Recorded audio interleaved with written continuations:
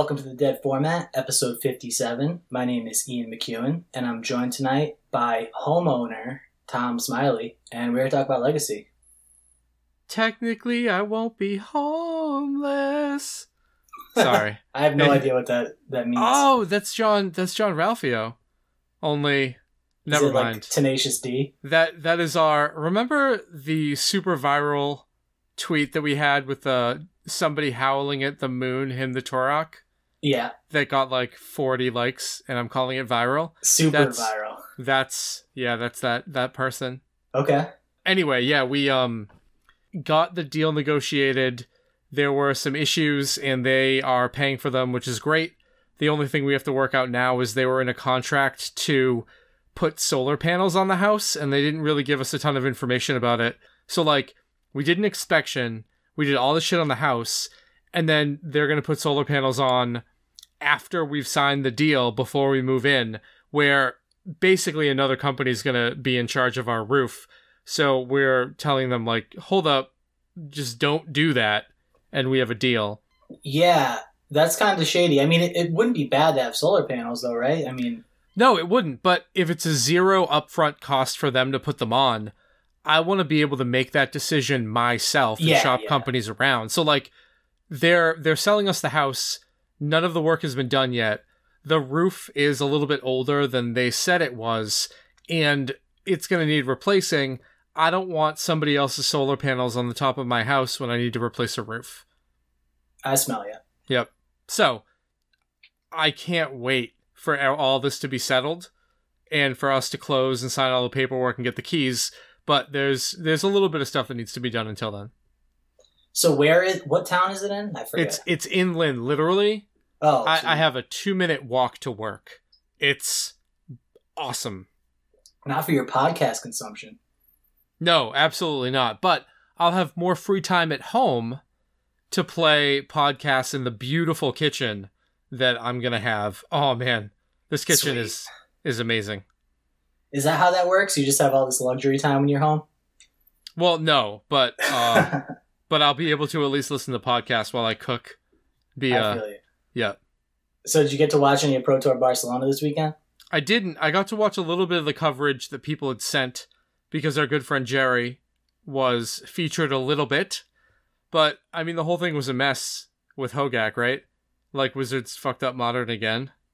Yeah, I don't know, really. I just saw what people were posting. I didn't really watch it. I watched one of the drafts, but it seemed like, Hogak really fucked up Modern. And it kind of made me think about, like, going back to our prediction for, like, which cards would impact Legacy for Modern Horizons. I wonder how we did on that, man, because we went pretty deep on that because we had that little bet going. I think we definitely underestimated Hogak. We did not underestimate Renin 6. I think I had said it was the most powerful card in the set. I might actually be wrong, because Hogak might be more powerful. No. But at least in Legacy right now, Ren is doing a lot more. I think I might have been too hyped on Prismatic Vista. Obviously, it is great and playable, but it's not really doing what I thought it would. There's a little bit more impact coming from the Snow Astrolab that I thought the Prismatic Vista was going to end up doing, but really it's coming from this nobody saw out of left field one cost artifact. Yeah, it wasn't until I started playing Limited with it, and then when you play it in Limited, then you start to think about how it might apply to Legacy. But like looking at it on paper, I never would have thought that it was something. So I totally missed that card. Ren, you were right. Like we pegged Ren pretty well. Force of Negation. Vista, yeah, I can see where you're coming from with that. But just like the other cards, I'd be curious to see like how many are really seeing play. We're kind of seeing Ice Fang Coatl develop now with the snow decks picking up. There's like a Bug Snow control deck, like a Leovold Dead of Winter control deck. There's like the 4 and 5 color snow decks that are leaning in more to like green-blue and playing Coatl. So I feel like that one's finally getting its day in the sun. But it's just interesting. Urza showed up more than we thought it would, and Yawgmoth for that matter. Yeah, Yawgmoth a lot more. I thought Urza was going to show up a little bit. And those cards are showing up in the shells we thought they would. Yeah. So I think we kind of nailed it, but if people can go back and listen. I still think that the canopy lands haven't been like fully explored yet. Like people are sort of like dabbling with them, but they're definitely seeing play, just not as much as I thought they would initially. Yep. All right, so yeah, that was Barcelona. So RIP pro scene. No more pro points or whatever. Bro, how many golden tickets do you still have left? 0. I used all of them. Oh, when did you go to a pro tour or a Grand Prix? I think I went to 5 last year. 4 or 5. Oh, they were for last year? I thought it was for 2019. No. You sure about that, bro? So it might have been for 2019, but before May 1st, I definitely went to 3, if not 4. Okay. It was Providence, Toronto. I can check my Planeswalker points to see where I actually went to play. You're right. But I definitely went to a few. Yeah. I'm sure that there was one more. Yeah. There was Niagara Falls. Okay, so yeah, I went to at least 3, probably 4. I can't remember the other one. Cool. So yeah, that's good. You got out while the getting was good. So we played in the Leaving a Legacy Open. There were, I believe, 98 players. There was SCG Philadelphia, first of all, going on. So that kind of drew some of the crowd away from us. And that was really it as far as like the attendance goes.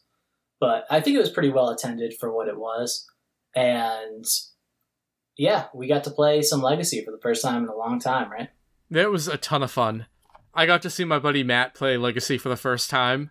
And I want to give a huge shout out to Dan Holland being just the best and loaning Matt a Pox deck. So Matt got to play with Chains of Mephistopheles and the Abyss and just cards that we never would have been able to get to him and have a blast playing Legacy. So yeah, it was great to see new people get into the format and seeing people like Dan be willing to loan out a deck of that magnitude to somebody who they hadn't met is just, it was outstanding. Bro, I got a quick story about Dan Holland since we're talking about this, and this is like exactly what you're talking about. I found my Magic cards Christmas of 2012 after, not seeing them for 15 years or whatever. And I was like looking at my binder and looking up cards online and seeing, Force of Will was worth $100 or whatever, and Candelabra was worth $400. So I brought them to Comic Stop in Watertown, Mass in January to sell them. Mm-hmm. And Dan Holland just happened to be working there, like behind the counter that day. And instead of selling my cards to him, he convinced me to play a 2-headed giant like Legacy tournament with him that weekend. It was really random that it was just happened to line up like that. But he gave me copies of Daze and Ponder, which are cards I'd never seen before, and Cabal Therapy, and basically got me into Legacy. So kind of the whole reason I'm even playing right now is because of Dan Holland's generosity. That's an awesome story. Yeah, he's a super cool guy. Really like Dan Hollins. But I'm sad I didn't get to see Matt play at all.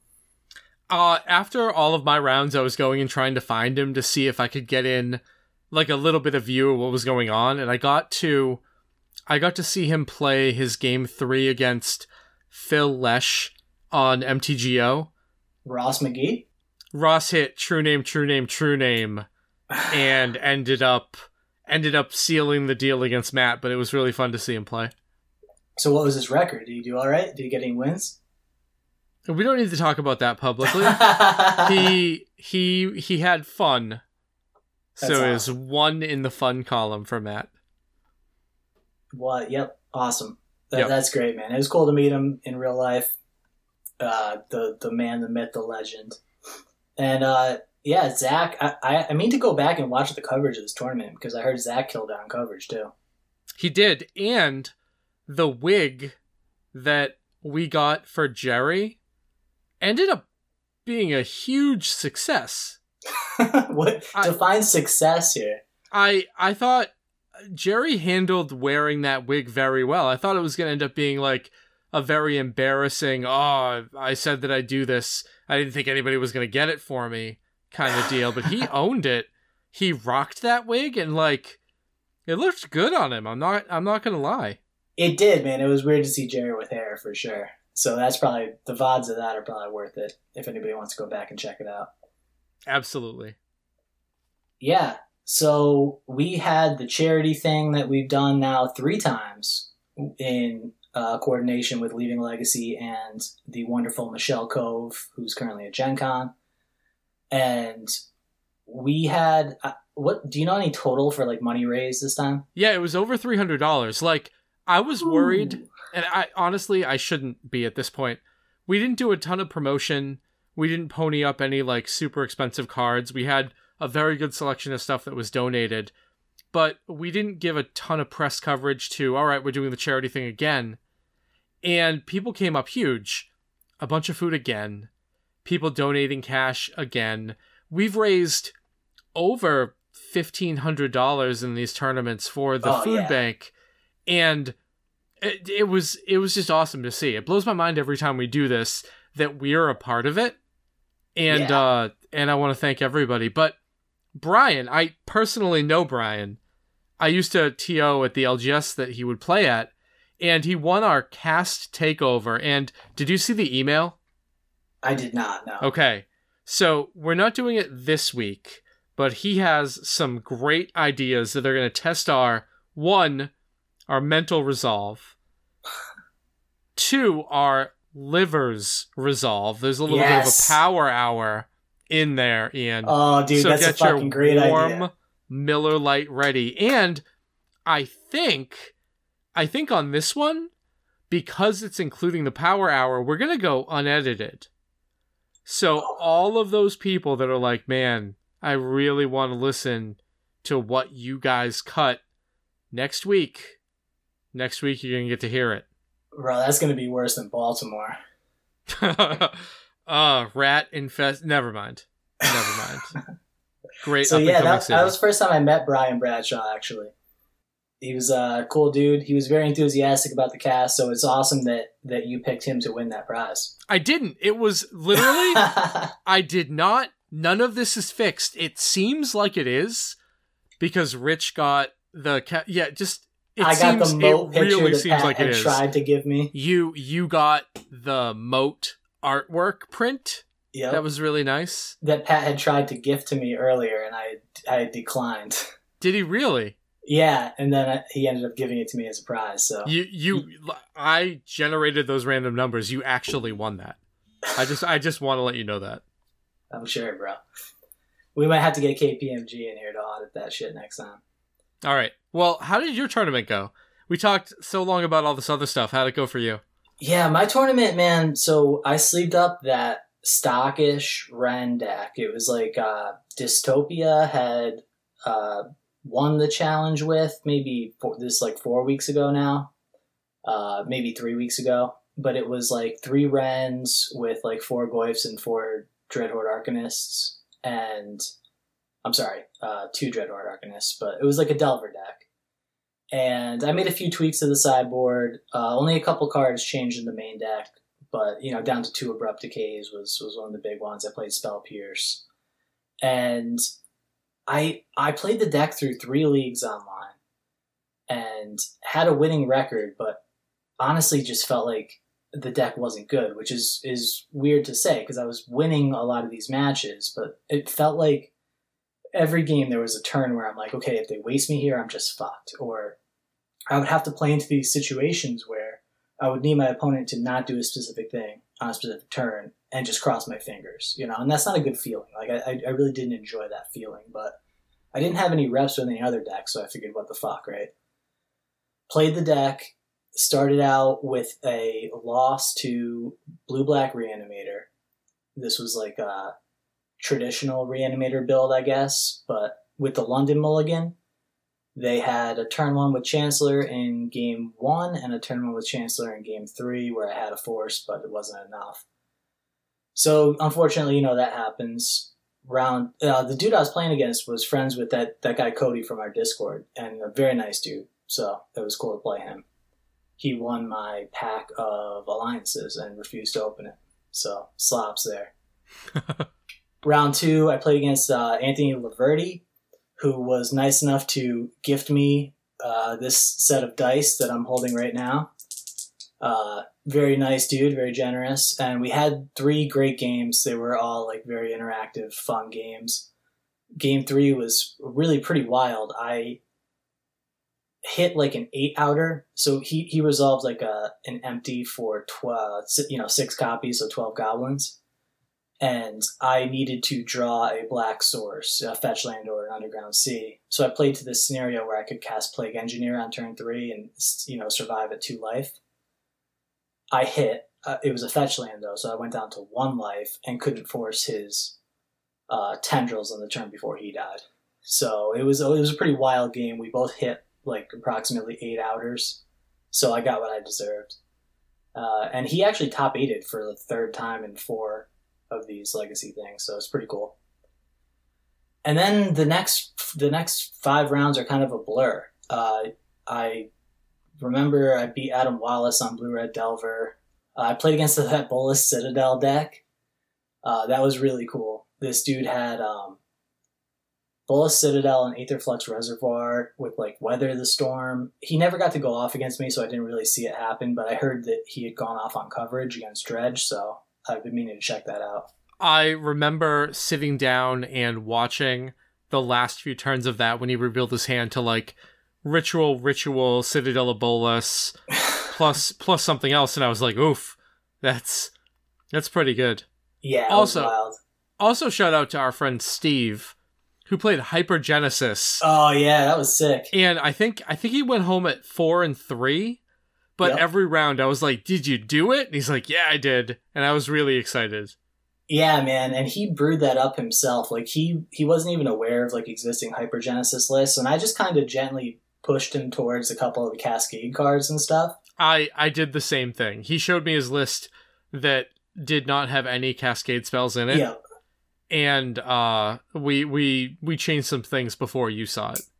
Yeah. So yeah, it was pretty cool that he ended up getting there and winning some games. It's always cool to see Steve. And then I played against Adam. I remember I played a couple like test games against Jeremy Tibbetts in between rounds, who unfortunately their car broke down like 2 miles from Game Etc., so they couldn't play in the tournament. And it was like 100 degrees that day, so I felt bad for those guys. But those were some good games. And then the last round, I was paired against my Fevedant brother, Ryan Lesko, and he was on Karn Post and Ren. I just ran him, and he was a little misty, so that was worth it for me. Finished 5-2. The face that he had when you were recurring Wasteland. And at one point, I walked over and I was like, why didn't you pick up that Wasteland from your graveyard? And I looked in your hand, there were just like 2 more of them. And I was like, oh, you just don't need it. His keep in Game 3, he was on the play in Game 3, and it was a very questionable keep, man. I really don't like this keep. It was 6 lands and a Ballista. And I think that you really, with the London Mulligan, you have to take advantage of mulligans with that deck. You need, like, if not a turn 1 3-ball, like a turn 1 Chalice, you need to be doing something more powerful than just Cloud Post Pass into my Wastelands, right? Yeah. But, it is what it is. You live, you learn. And you get Ren sometimes. So, it was fun. I went 5-2, and I still don't feel like the deck was very good. Like, I just don't want to play the deck, to be honest. And it's done pretty well, but also it seems like the meta's moved on a little bit from it. We can discuss this later, but, I'm not going to give the deck like a glowing recommendation. That said, your buddy, Jake, almost won the tournament, if not for a deck registry error, with a pretty close list. Yeah, he was talking to me at the beginning of the day, and he's like, why did you choose to play the deck you played? And I was like, listen, I just didn't have enough time, and this is what I brought. He's like, you made a mistake, right? And I was like, listen, you're right. You're absolutely right.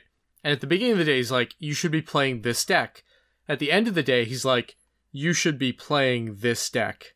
Yeah, he liked it. He loved it. And nice. It's super powerful.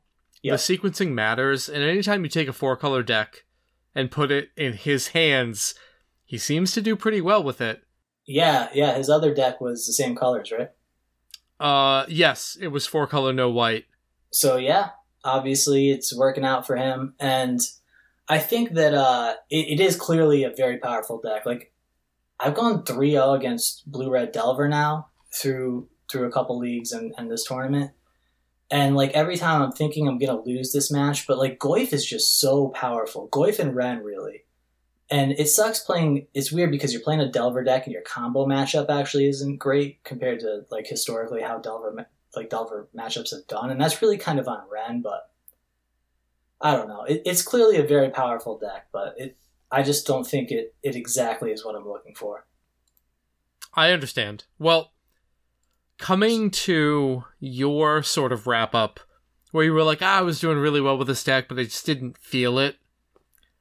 I had been so busy that I actually didn't have the time to get my house set up for Dom to come up and stay with me, who is a madman, by the way. Our friend Dominic decided to drive up, stay over at my house Friday night, play in the tournament on Saturday, directly leave from the tournament, go home, go to work on Sunday. And he's from Pennsylvania. So it's a little bit of a haul for him. But when he told me he was coming up, I knew that I had to, like, clean my house and make it presentable. So I didn't really have time to actually sit down and go through my collection and build anything new. So I was looking at all of the stuff that I had built, and Death and Taxes popped up out of those boxes, and I was like, you know what? Maybe I can use this as like a barometer to see whether or not I would be okay with just sticking with Death and Taxes forever. Because when I was going through that, we weren't sure if we're going to get this house. I wasn't sure how much extra money I was going to have to like go through to make myself comfortable again. So I was thinking about how much of my collection I should chop down. Turns out it's not going to be a ton. And I have some cards that I'm looking to sell.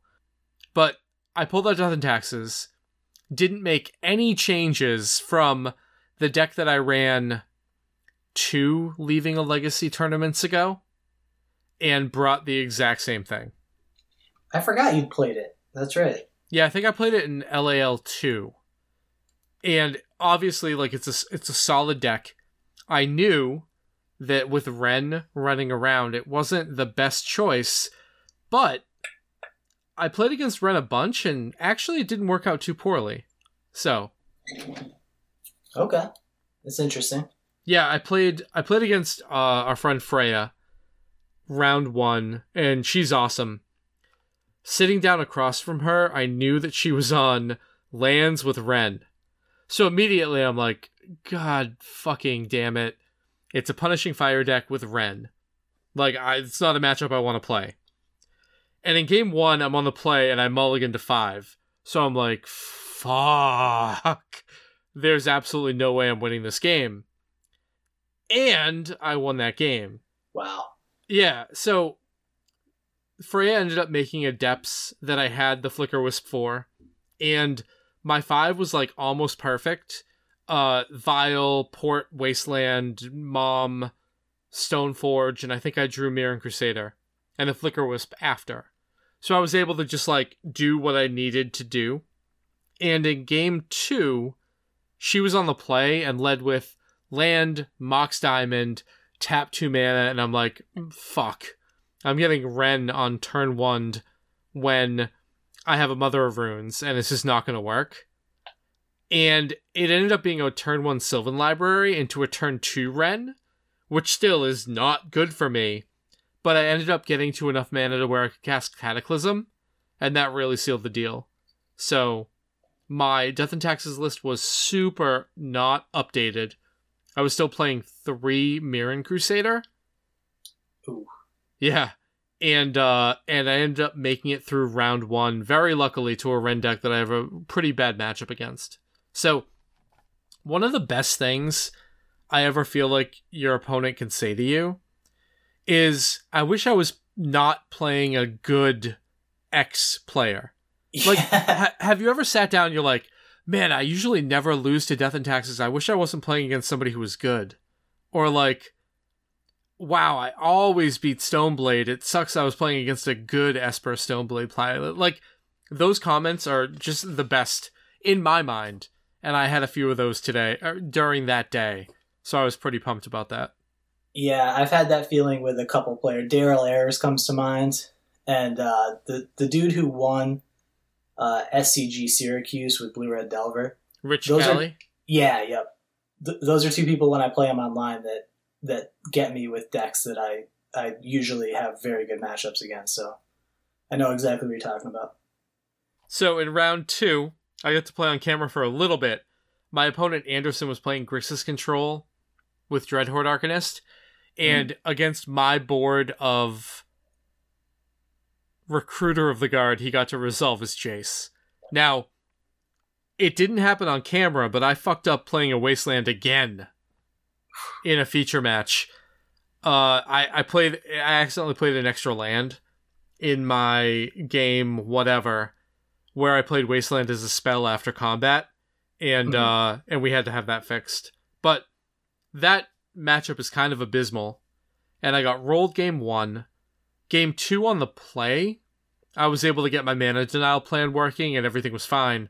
But game 3, I didn't mulligan where I probably should have, where I had that, like, fair 1-2-3 hand without a huge amount of mana disruption. And I should have realized that wasn't enough to get the job done. Like, just looking at my hand, I should have understood Mom is going to die.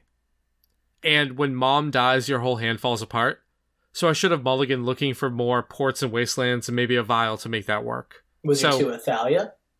I did. It was Mom, Thalia, Stoneforge, Mirren Crusader, Plains, Caracas, something. That wasn't a vial. And that's a pretty good hand. Well, I mean, like, it doesn't do what I needed to do in the matchup, though, right? Like, I'm on the draw, first of all. Yep. On the play, that hand gets way better. Yeah, you're right. But getting my mom killed just had everything cascade the wrong way, to where when my opponent had their 4th mana, I had not disrupted their mana base, and they were able to land a Jace. And even though I was able to play a Palace Jailer, the Palace Jailer wasn't able to pull me back into the Jace Brainstorm every turn. So that's what happened to me in round 2. Yeah. So Anderson did not take the Fallen Empires pack. And so slops to Anderson for that. In my round 3, I played Kyle, who I think used to be the owner of Scholars. We played a bunch. Oh, yeah. Okay, so I had been to that store a few times. I think that I probably had met him, but we introduced ourselves playing in tournaments after all that was over. And he was playing just straight up. Actually, it wasn't straight up blue-black. He was blue-black, Splash, Kolgan's Command. Yeah, so I played against him too. He's a good player. So it was basically just blue-black control, Splash, K-Command. And he mulliganed both of the games, and I was just able to grind him out. The Mirren Crusaders were actually really huge in the first game. And in the second game, I was able to Cataclysm him and then double port him for the rest of the game. So he was just getting poked by a 1/1, but the Monarch token was in play. So I was drawing more mana disruption than he was drawing mana. In round 4, I played Christopher. He was a blue-red Delver player who top-8'd. And, man, this matchup is so play-draw dependent. He won game 1, where I almost turned the corner. And if I was on the play, I think I would have been able to with Stoneforge and Batterskull. In game 2, I was on the play, and he got locked mana-wise and life-wise with Batterskull, because he wasn't able to, pay for the taxes and deal with my threats.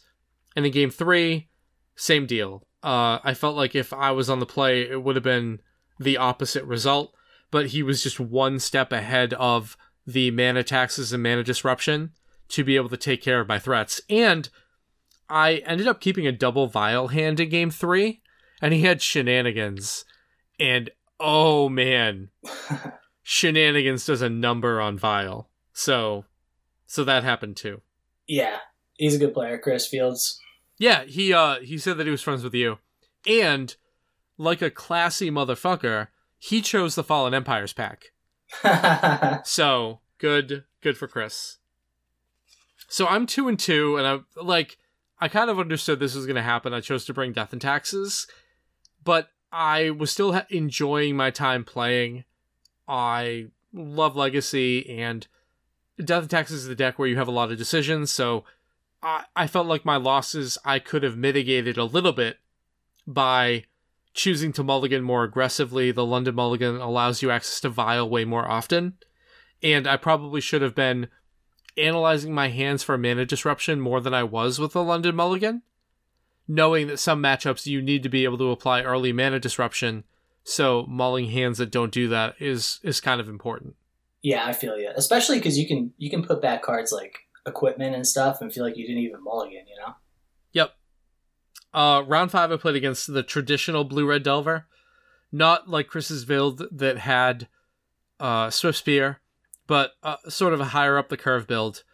And was able to take those two games pretty straightforwardly. Even though in game 1 there was a main deck Grim Lavamancer that I went up against, it all worked out.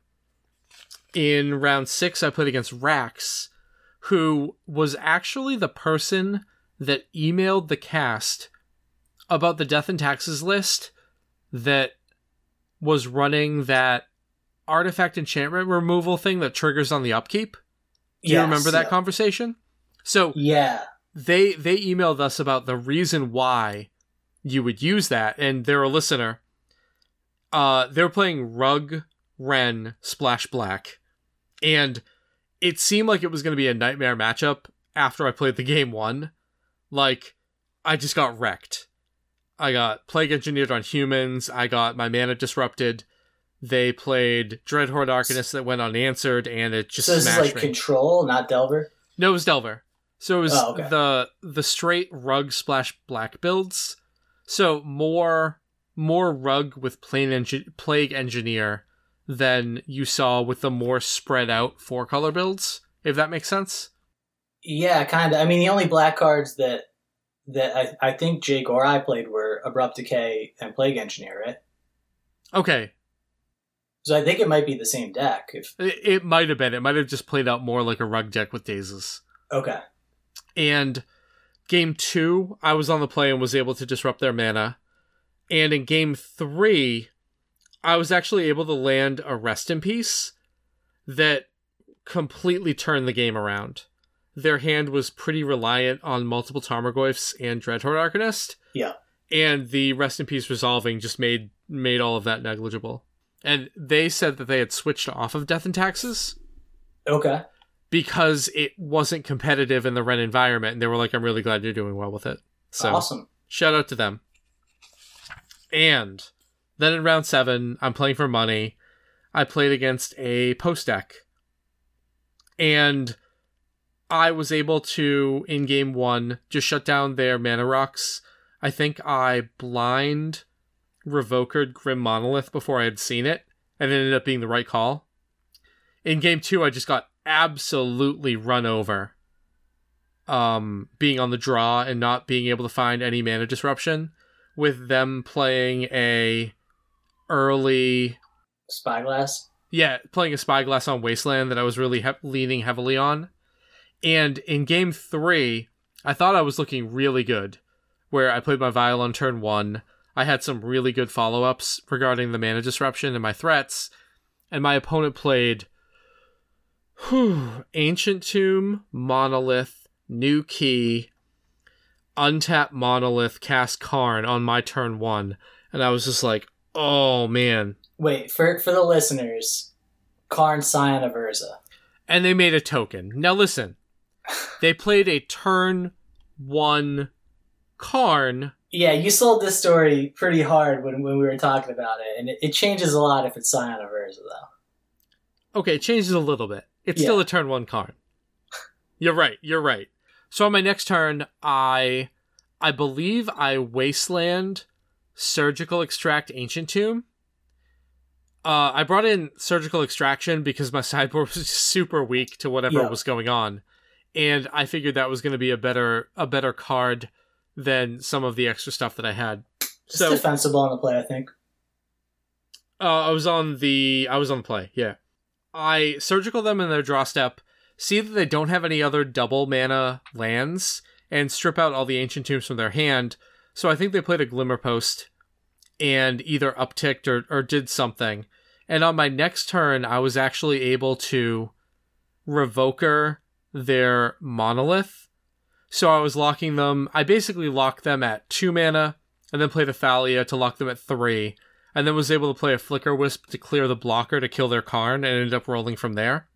But coming back from any turn 1 Karn... Yeah, it's pretty sick. It seemed pretty okay. So I ended up finishing 5-2, just squeezing it in, but getting in the money, and really playing a deck that I had a ton of fun playing, but it wasn't something that was a competitive meta choice based off of everything that was going on. Yeah, it was Dominic's fault, you said, right? It was. Yeah, Dom came. I didn't have time to change decks, so I had to play Death and Taxes, so it's Dom's fault. Thanks a lot, Dom. Yep.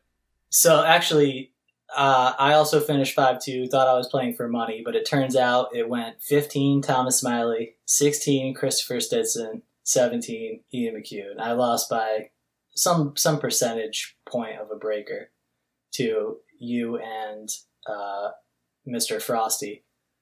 So that was some salt, but at least I got to keep one of my prize packs. So there was that. That was my prize. I also did. I cracked it today. I was looking through my bag for the notes I made about my matches, and I had a Mirrodin pack left over. So I got a Mind's Eye. I have no idea what that is. It's some EDH card. Okay. I had a pack of Invasion, and actually Ryan's building an old school cube right now, and there's a bunch of cards from Invasion he needs. So I opened it in front of him just for the lulz, and refused to trade him any of the cards. Actually, that was at Rapscallions where you joined us for a beer. I got to go have a beer. It was great. A very nervous beer. You were looking over your shoulder and checking your phone, but you apparently had to be home. I did. Well, okay. So after you guys invited me out, I texted my wife and I was like, hey, I'm done playing. Can I... listen, my fault. Rookie mistake. But I texted her and I was like, is it all right if I go out for a beer? And I didn't get a response except for the shrugged shoulders emoji. And I was like, oh, man, I got to make this one beer. And that's why I knew I had to get out of there. Yeah, we ended up... DJ and Dom joined us, and then actually Dorico was in town, so he joined us. So it was a joyous occasion, man. We got to celebrate right, and congrats to everybody who top 8'd. Congrats to anybody who didn't bubble, for that matter. And yeah, it was cool to see everybody. These are always fun. Thank you, Michelle, as always, for running this. And yeah, I believe that was all. But these past 2 weeks, we had Merritt on last week. Talking about his Punishing Zoo deck that he won with. And we didn't really get into any of the results.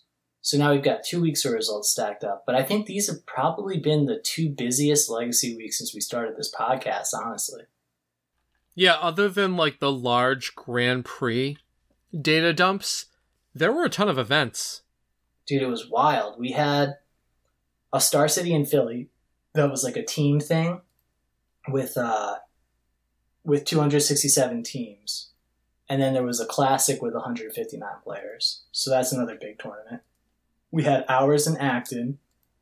We had, I'm going to say Guangzhou in China. Our buddy James Xu sent us the results for that tournament. It was a 105-player Legacy tournament in China. There was the Moonbase Market tournament. That was 175 people in, I believe it was St. Louis. Then great city. Our buddy Beaneman did something in Denver. That was like a pub tournament. Marcus, I saw through a tournament in Switzerland. In Sweden. I guess he just invited 35 people so he could beat him because he came in second with Spiral Tide.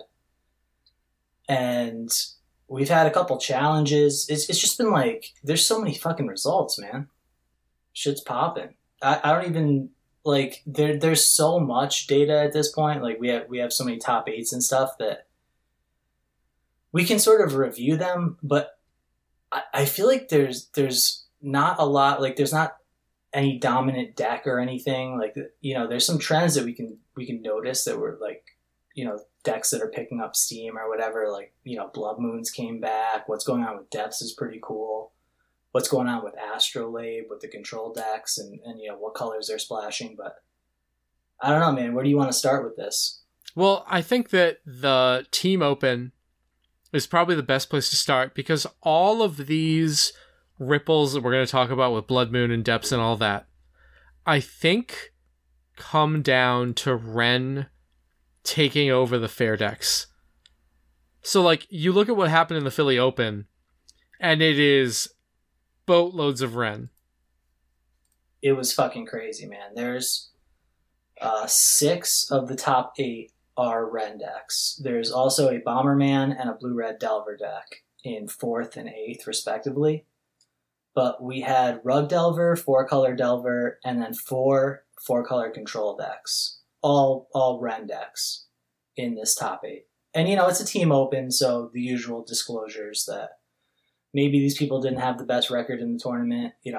Maybe the winner didn't go 18-0 or whatever the fuck. But still, there's clearly a correlation with Ren and doing well.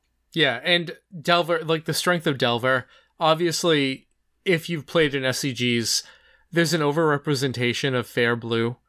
Mainly Delver. It's something that people just really enjoy playing. But if you look at the day 2 metagame breakdown, it's a lot of Delver, it's a lot of 4-color. So, I think that all of the rest of the ripples we're going to see is based off of this Ren really inserting itself in the metagame. Yeah, and the challenge the week before this, too, was that, like, out-of-control Ren challenge that we talked about, where I think there were 10 of the top 32 were Ren decks, and 4 of the top 8. Yes. So that was really, like, going back, 9 or 10 days before today. It was really, like, the peak Ren, I would say. I could agree with that. So one deck that I wanted to highlight, 3rd place, Joseph Horton in the team SCG, was the Noble Rug, like 4 True Name Rug deck with 3 Ren and 6. And I thought this was really cool to see this pop up again. And he actually didn't play any Dreadhorde Arcanist. He played 2 Tarmogoyfs in a straight Rug Ren deck, Rug Delver Ren deck. And I'm definitely going to be playing this online in the near future because I'd kind of shied away from Noble with Ren in the format. It just seemed like not the right time to be playing it. But I believe it was Josh Santos top-8'd the Leaving a Legacy with a very similar list to this. And Joe Horton did well here. So, that could be a wrong read by me. Maybe we also talked to Merritt about this. I talked to him last week, and he mentioned that if they actually do kill Noble with Ren, that's not the worst because now it's boltable. And that's something I hadn't really considered and made me want to play this deck again. Yeah, I mean, it still puts you down on cards, but this also could be another... so, I don't really know. Another signal that True Name might be great again, but man, Plague Engineer does a number on it. Yeah, I know Joe's a great player, but I don't think this is exactly where I would go if I was trying to build Rug in a shell like this. That's the thing that I was also afraid about is, Noble Hierarch is a human, and, so is Delver of Secrets. So a Plague Engineer locks you out of, 4 of your 10 threats and your Mana Dork. So it's really pretty devastating in my estimation. But, you mentioned going down a card on Ren, and if it goes up there, you're still kind of going down a card because they're getting back a land right away. So it's kind of like you accept, unless you can snare it on the stack, you're kind of getting 2 for 1 by that card no matter what, which is the unfortunate reality of just how good Ren is. That is true. So yeah, that was the SCG Team Open. And then the Classic was, the Classics are people who didn't make day 2 in the Team Open. That doesn't necessarily mean that they're, it's a less competitive event or anything along those lines, but I mean, it kind of does. It does, right? But we didn't see as much Ren in there, and I wonder, is that because all the Ren players were in day 2, But it was a lot more of a traditional top 8, I would say. We had Rug Delver, Blue Red Delver, a Mono Red Prism, Blue Red Delver, Bomberman. The Loamless deck, which is really something exciting going on right now. Blue White Stoneblade and Urza Trinket Mage deck in the top 8. Yeah, it was nice to see the Urza deck make it into the top 8, but I mean, it's a classic. Yeah. It was, yeah. So. It is what it is, but man, this Loamless deck, we'll kind of get to it later, I think, but it's a sight to behold. So just to quickly recap the Leaving Legacy, the top 8, if we didn't mention it already.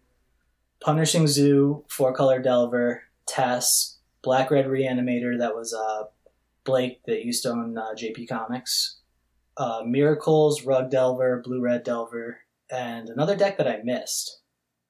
Blue-Red Delver, Miracles, Punishing Zoo. 4-color Delver, Red-Black Reanimator, Manaless. Oh, Manaless. Rug Delver and Tess. Yeah, we missed that Manaless deck. So, yeah, cool. That was a pretty diverse top 8. There's 3 Delver decks, 2 combo decks, Zoo, Miracles. So, yeah. And, again, the event was almost 100 people, but I feel like it's sort of the same idea as the classic. Yeah. Looking at the meta that was there were a lot of people that did not have Rens. And I think if everybody had access to all of the cards, if it was a more sort of, I don't want to say competitive field, but if it was a large event, the top would have gotten a little bit more streamlined. More egalitarian, perhaps. I don't know if that's the word I'm looking for, but yeah. Okay. We got to redistribute the Rens. So, Guangzhou, China, we had 105 players, and it was won by a traditional Eldrazi deck with mimics, is how James described this deck. The rest of the top 8 was Hogak Depths, Burn, 2 Blue-Red Delvers, 2 Reanimators, and 1 Lands deck. So this is a very... Is it really Burn? Oh, no, it is actually Burn. I'm looking at the deck descriptions, and they're Blue-Red Burn, Blue-Red Burn, but there's an actual Burn. Yeah, that is... I mean, I have a feeling this is card availability, right? Could be, yeah. Is there anything here you want to talk about? You know what? No, hold on. I think that... Remember a while back when we thought Burn might be well-positioned? I think you did. I don't remember the specifics. It was around the time of the Grand Prix, but I think that actually right now, Burn might be well-positioned again. And the Snow decks kind of put a little bit of a damper on that because they're playing all those powerful cards without having to resort to playing dual lands. But it looks like there's a lot of matchups that might be sneakily vulnerable to Burn. You mean like combo is just sort of down right now? Yeah, well, so there is the complication, I guess, of the London Mulligan and the consistency of fast combo, where Burn really probably wouldn't stand a chance and have to resort to like ley lines and stuff like that. But if they did lean into ley lines, I just think it's a good time to be getting your opponent dead.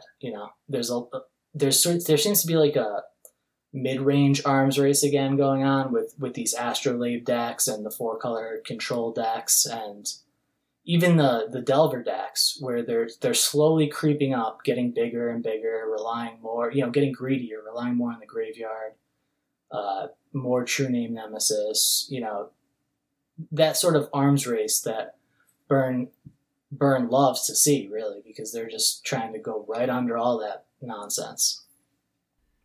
Yeah, I mean, the fact that Sneak and Show has been sort of held down by the Delver decks, and that not a ton of people, except in this tournament, I guess, have been bringing Reanimator. Actually, I don't want to say that. At the LaL event, Black-Red Reanimator was 10% of the meta. I played against 2 of them. Yeah, and conversion-wise, it didn't really do well, but people are bringing it quite a bit. Yeah. I don't see Burn right now.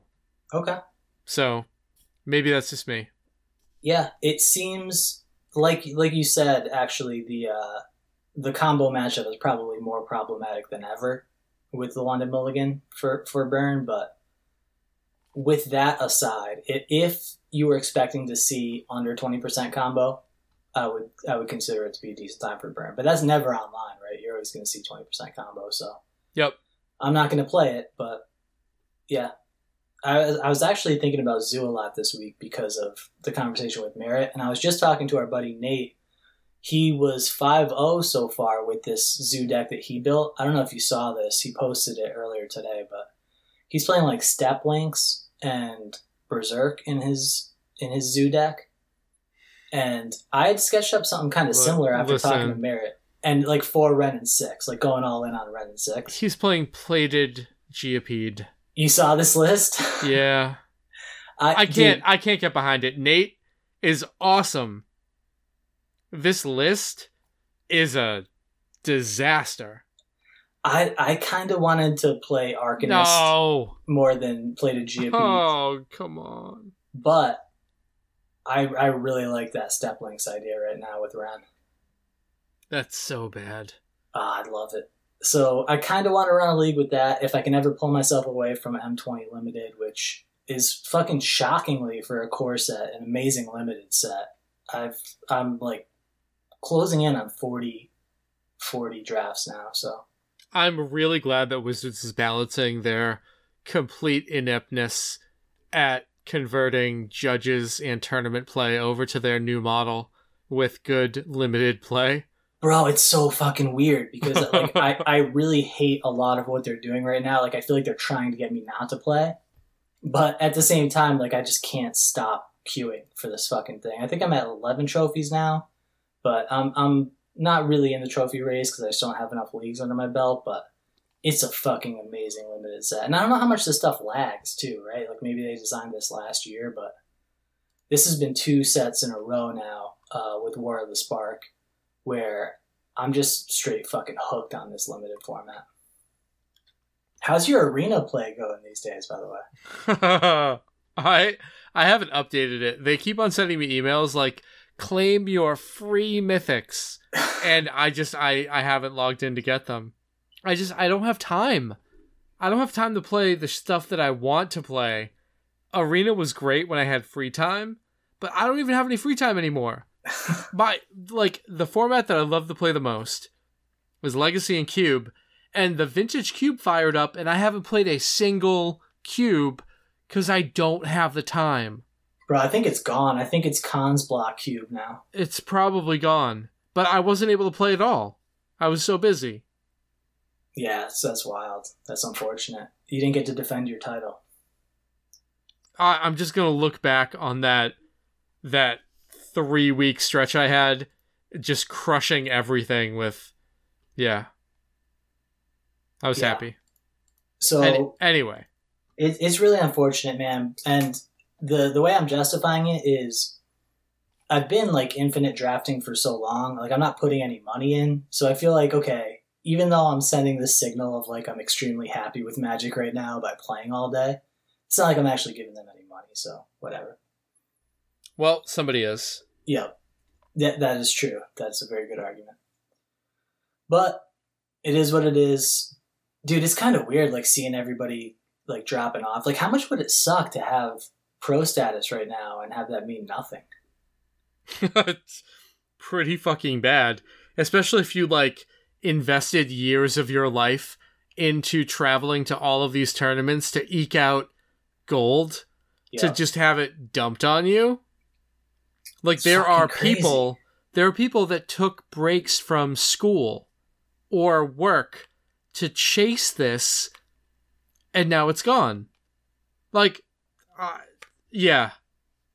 I don't know what to say. It's pretty weird, like, seeing it happen. And if you remember, like, when all that pay the pro shit happened, it seems like this has been so, like, we've known about it for a while, so people can't point to, like, any shocking announcement or anything. And there was a lot of sort of apologizing or sort of trust the process about this going on. Like, 6 months ago even, where people were like, oh no, it's just, the success of Arena and they're going to make some announcement, and they never did. Yeah, this they time. don't care. So there really wasn't any moment where it was like, oh, there's this huge uproar for the player base, and they kind of did a pretty good job of killing it without any huge uproar. It just sort of silently died.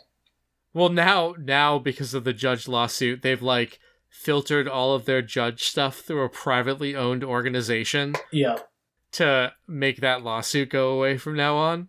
It's pretty sweet. Yeah. So now we're gonna like make all these judges pay a subscription fee for their foils, so we're one step removed from it. Yeah. And this fall guy is gonna get the subscription fees to make us not get the target of a lawsuit. It's fucking perfect. Clearly somebody at Wizards has read the prints, right? There's somebody's a fan of Machiavelli, because this was executed just brilliantly.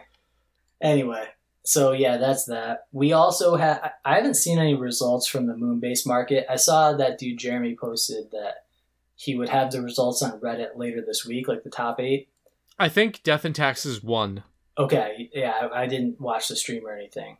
Death and Taxes won, huh? Just like a standard stock Death and Taxes? So it was a player who I had seen post on Twitter, who was very well known for Death and Taxes, holding up a promo Thalia saying I did it again.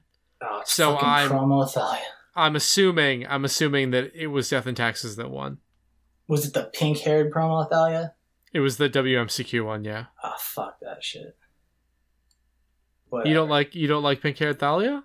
I'm a originalist, bro. Like that, the beautiful old Thalia is just, that's Death and Taxes to me. Like that promo shit with Death and Taxes, that feels like such a slap in the face to what Death and Taxes really means, right?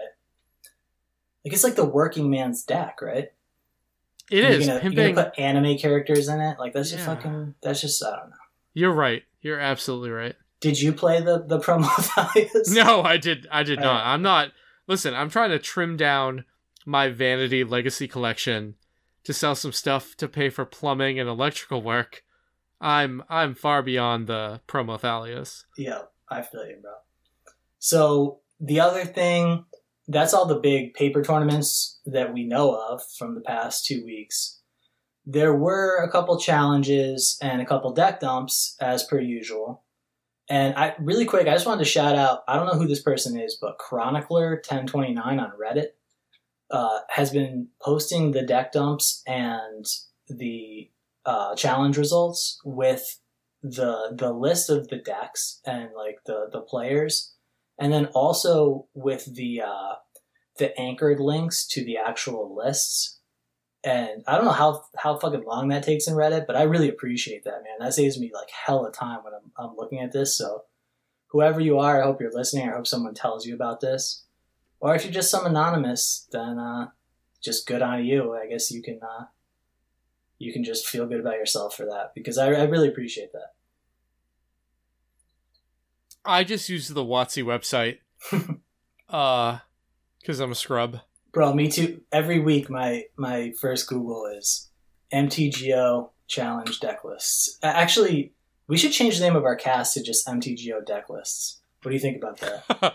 I think that we might be stepping on some people's toes. I don't know any cast named MTGO deck lists. Yeah, you're right. You're absolutely right. All we might have to differentiate ourselves.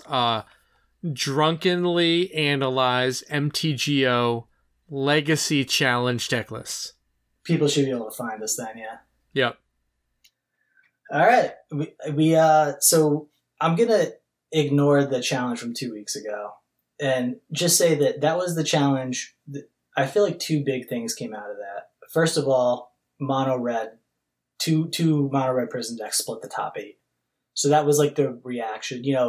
Legacy. MTGO is always like a half step ahead of the meta, right? And this was a reaction to the challenge the week before when there were 10 Ren decks in the top 32. And this week we had 2 Blood Moon decks split the top 8. Yep. So yeah, that was kind of expected and kind of cool to see happen as cleanly as it did. And then also the 7 and 8 decks were Dan Neely playing the 4 Ren Loamless plug deck. I don't know. It's like the new evolution of Loam, and I think the deck is really cool. I was talking to our buddy Justin Corbett about this. He actually 5-0'd. Can it really be plugged without Trinisphere? Well, some of them are playing 2 Trinispheres, so. Okay. Yeah, I'm not sure actually. Was Dan not playing it? No. Okay. Yeah, that's kind of like the difference, I guess, with what's called plug, really, is you kind of just nailed it. But, yep, no Trinispheres in Dan's list. So this is more like closer to the Loam deck of old. There's still Lilianas in this deck even. So yeah, I was talking to our buddy Justin though. He's playing like the version with 2 Huntmasters and 2 3-balls in the main. And he won his first 5 matches just straight 5-0'd with the deck. So he's going to put it together in paper. He says he's having a midlife crisis. He's about to Justin, I am selling a graded Tabernacle Italian for very cheap. Some people would say the Italian looks better. Some people are fucking wrong. But I'm gonna cut that from the cast to make my offer seem better. But if you would like, and the only reason why it's a 9 is because it has a centering 8.5 subgrade. It's a 9.5, 9.5, 9.5. Whoa, that's rare. 8.5 that you can have for the low price of like. Oh, bro, I thought you were gonna say that's a fucking good price. Yeah, you can for sure. But like that shit has softened the fuck. Like Abyss is down to like $400. Yeah, I'm trying to sell my Expedition Mana Crypt, and it went from like $550 to $300. Yeah, that's been basically everything in the past 6 weeks. I sold my library. Oh, really? Yeah, I haven't shipped it out yet. I'm surprised that softened like that. Well, I priced it about $100 under market. Yeah, to get it out. To get it out. Library is one of the cards that I had pegged as like one of the safest places to be. Yep. Actually, yeah. Well, that makes sense. That's sold. That's rough, man. Yeah, there's actually power moving for under 1,000 now. Yep. Well, I mean, I sold my power last year. Yeah. I think it's around where I thought it was. Although I still see Lotuses going for like 6. Yeah, Lotus is the exception. It's kind of held on to its prices. Yep. But especially on limited power, because there was an announcement that Channel Fireball, I believe it was Channel Fireball made, that CE is going to be legal at the quote-unquote old school championships in Vegas this year at their Grand Prix. All right. So a lot of old school only players we're kind of in my boat where you have like half unlimited and half CE power, or just kind of like, okay, fuck it, I'm just going to go all in on CE now. Instead of doing the upgrade to unlimited path slowly, they're kind of reversing course, and that's really playing out in the market right now. Super interesting to see. But Lotus is Lotus, man. It kind of trends its own thing. MTG Finance. There you go. So yeah, the other list from this week-old challenge that I wanted to highlight was Curtis Deanne Solver. This was, I believe, the premier finish for his Hogak Depths Elvish Reclaimer deck. Mm-hmm. That's like a fucking slap in the face to what we consider medium depths to be, right? Yeah, or legacy playable cards. 4 Elvish Reclaimer, 4 Hogak, 3 Satyr Wayfinder, 4 Stitcher Supplier, 4 Hex Mage, 4 Cabal Therapy, 4 Thoughtseize, 4 Crop Rotation, 3 Mox Diamond, and 27 lands, notably Colony Garden. And yeah, that's about it, actually. Yep. Also, Ethan Formicella finishing 4th with Ant, with Veil of Summer in the sideboard. Yeah, Veil of Summer is focusing on as like a pseudo silence. I really like that. That card is so good, man. So, I'm a huge fan of that card. I've drafted probably at least 20 of them at this point, but I totally see why they would play that card, and I love it. So the challenge this week, the fresher results. Did you see what won this undefeatedly? No. Take a fucking wild guess. Blue-white Stoneblade? With no back to basics or Narsets. Yeah, it's straight up old school Blue-White Stoneblade. To go 10-0 through this event. Yeah, I mean, it's solid. It's super basic. Yeah, I mean, so this is one Teferi Time Raveler, and one Force of Negation would be, I guess, the new cards since like the list from back in like March. And Ashiok in the sideboard. Oh, sorry, yep, sideboard Ashiok too. So that would be the new stuff, and a Dovin's Veto in the sideboard, which is actually a pretty important card for this deck, truth be told, in my opinion. But this is kind of shocking to me, man. I really had not been thinking about Blue-White Stoneblade at all. And is there any reason that you think that this deck might have particularly been poised to take advantage of that post-red meta? Mono red Blood Moon coming to take over the Ren decks. This going over the top of those decks. Yep. While also having Spell Snare to take care of Ren. Like, it's a Blue-White Stoneblade deck. 50-50 matchups anywhere. Yep. It can happen.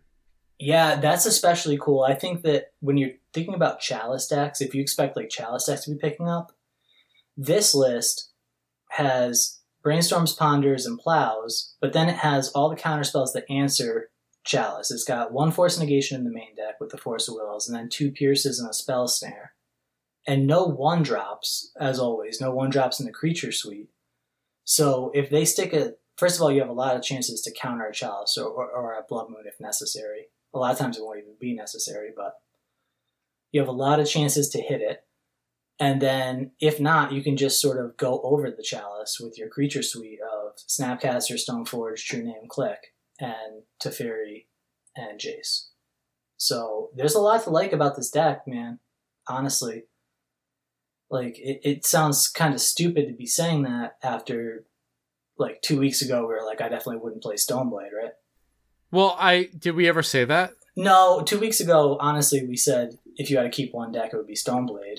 But yeah, Stoneblade is a forever deck. But I wasn't about to play it in the Leaving Legacy, right? Okay. I mean, second place is another one where it's powerful enough to be a forever deck. It's Sneak and Show again. Yeah, and that doesn't surprise me at all. That's the deck that I would have pegged to be poised to take advantage of the Blood Moon Resurgence. Yeah, any time you see the meta exert pressure to push down Delver, you're going to see decks like that pop back up. Yep, exactly. So time and again, like even before the bans, after the bans, this deck is fucking timeless. Yep. Ban Grizzlebrand. But anyway, rounding it out, we had an Ant deck with how many Veil of Summer? 2 Veil of Summer in the sideboard. Then we had, I believe, the lone appearance of Ren. We have a 4-color Ren deck eschewing Dreadhorde Arcanist for Gurmag Anglers. And, well, we had Ren also in 5th. Oh, I'm sorry. Yep. This is the traditional 4-color Ren deck with 2 Preordains. Yep. And then Curtis again with the next iteration of his Depths deck, which I believe is just swapping a Satyr Wayfinder with an Elvish Reclaimer and running it back. Yeah. Unstoppable. Oh, man. Satyr Wayfinder in Legacy. And in 7th place, we have another Elvish Reclaimer deck, man. This is Matt Soul with the... What do you want to call this deck, man? I can't say anything nice, so I'm not going to say anything at all. What would you refer to this deck as? See, I don't know enough about EDH, so I don't know what it's called. But Marin. That's what it's called. I remember this dude registering his deck as Marin EDH, and it looked very similar to this list with all these one-of creatures, and that's what I call this deck. Yeah, I don't know, man. It's pretty sweet, man. I mean, Fierce Empath, one Hogak for kicks, I guess. Yeah, it's like, it's playing 4 depths, 4 stage, 0 Hexmage. Yep. I guess it's super base green, So the double black is probably tough even with the 4 Mox Diamonds, but whew. It's just a Green Sun deck, man. You don't want double black in your Green Sun deck. Yep. Yeah, I don't know what to say about it. I don't. But 8th place is really exciting, man. 8th place is straight fucking Jund. Or I guess we should say straight fucking punishing Jund. Which is something I've thought about a lot, because this is the deck that I felt like I crushed Delver the most with ever, of all the decks I've ever played. Yeah, And I would want access to some number of Sylvan Library, I think. yeah, But that's kind of weird not to play. That's the only thing that I saw in this list that I didn't like. Yeah, it's really a pretty cool list. Tireless Tracker. I've been thinking about Tireless Tracker a lot with Ren, like ways to really synergize the Ren. You know, being able to get a land back and also draw a card, because you're seeing people playing like cycling lands or the canopy lands to synergize with Ren, but Tracker's just like next level. Otherwise, yeah, it's pretty stock Jund deck, what you expect out of a Jund deck, and it's cool to see it doing well. Yeah, it's weird in 9th and your favorite player in 11th. We saw like little Eldrazi make a really big comeback. I don't know if it's a really big comeback to finish 9th and 11th in a challenge that wasn't super big, but Sorbo won right there at 11th. Yep. And then actually 13th is another blue-white Stoneblade deck. A little bit more Planeswalker heavy. Yeah, this is more like what you'd expect to see right now, I would say. With Back to Basics? Yep. Wait, no Back to Basics. Man, Back to Basics seems really fucking good right now. I can't believe there's no Back to Basics, man. I just assumed it was there. 4 Leyline of the Void. Yeah, that's a great idea, in my opinion. Even though it probably wasn't for this challenge. I think I like Rest in Peace. But Leyline of the Void against Ren and 6 and Tarmogoyf and Dreadhorde Alchemist is pretty good. Yep. It can't get decayed. Sure. Yeah. Cool, man. So do you want to wrap here? I know we're kind of long. We have 2 weeks worth of deck dumps to do, but I think you're okay with skipping that. Yeah, I mean, if there's anything really exciting you want to talk about, we can do it, but the deck dumps. Bro, we can get to that on the next episode of MTGO deck lists. Okay, so listen. Next week, I want to give a little bit of a heads up as to what Brian has in store for us, but he said, I want you guys to do a power hour when you start to talk about the deck dumps. So now we're going to be drinking throughout the whole thing, talking about 3 weeks of decks in the deck dump. Yes. I want to let you know what you're in for. And listeners, we're not editing it. So, bro, should we do this IRL? Should we do our first IRL podcast? That's up to you if you want to come to me. And then drive home? Yeah, because actually that sounds like a really fucking bad idea. I still have class. Yeah. I do have a couch. I have a guest bedroom that is all clean because Dom came up. Dom, once again, coming through big. Yeah, man. We'll talk about it. That's interesting, man. I think that would be fun. But, perfect. If you want to find me on Twitter for any crazy reason, I think I'm like one short of 200, so hit me up. Ian18125. MTGO deck lists. MTGO deck lists. On Twitter. Legacy drunkenly at Twitter. No, for real. TSmileyMTG at DeadFormatCast. And I forgot to do this, but we got 2 pretty awesome patrons sign up in the last week. Okay. So Travis from the Legacy Pit. Oh yeah, yep. I know signed Travis. up for our Patreon. They do filmed videos that they put up on YouTube about testing certain matchups in Legacy, and it's great. And Jeff Horan, who is a Canadian who loves our podcast, joining the ranks of all of the other Canadians that love our podcast because of our very progressive cultural views. Tom Cairns might have something to say about that. I'm just saying. I'm commenting on your picture you put in here. Oh, you saw that? I saw that. I saw that. I knew that you were making a tiny dig for my That's a liberal. little Easter egg for you, bro. I saw it. I liked it. Thank you. Deadformatcast@gmail.com, and that's a wrap.